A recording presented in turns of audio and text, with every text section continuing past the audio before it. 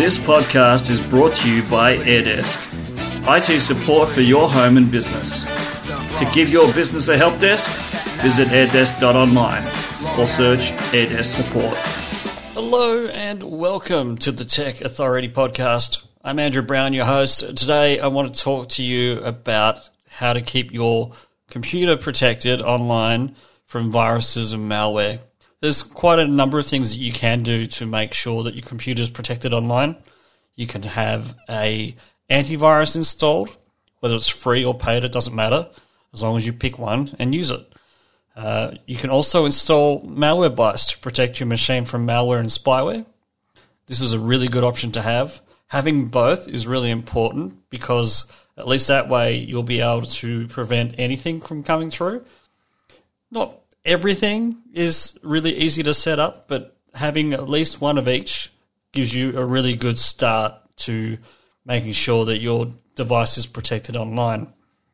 Now, if you do have an antivirus, make sure, if it is a paid version, that you have it enabled to scan your email, because that's where most of the problem will lie, is through a dodgy email. If you get any spam or a dodgy link sent to you or a dodgy PDF file, a document file, these will be able to detect that really, really easily.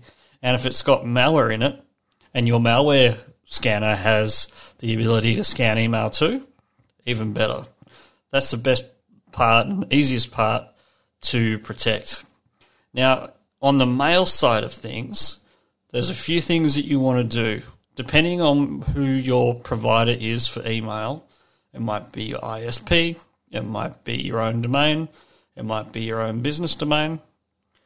If you're on Office 365, having the ability to have some form of protection on the mail server from threats as well, like turning on advanced threat protection, for example, in Office 365, that's a really good start to helping make sure that your business is protected or your email is protected properly and it's set up correctly to make sure that none of these threats come in, because it'll scan the mailbox before any email comes through. It'll also scan the email as it comes through into the mailbox, and it'll give you that little bit of buffer. If it detects that there's something wrong after the fact, then when you click on the link, it'll tell you, don't go any further because it's got a virus in it or it's got malware in it. It's a really good thing to have. Thanks for listening. We'll be back tomorrow with another podcast episode. Bye for now. This podcast is brought to you by AirDesk, IT support for your home and business. To give your business a help desk, visit airdesk.online or search AirDesk support.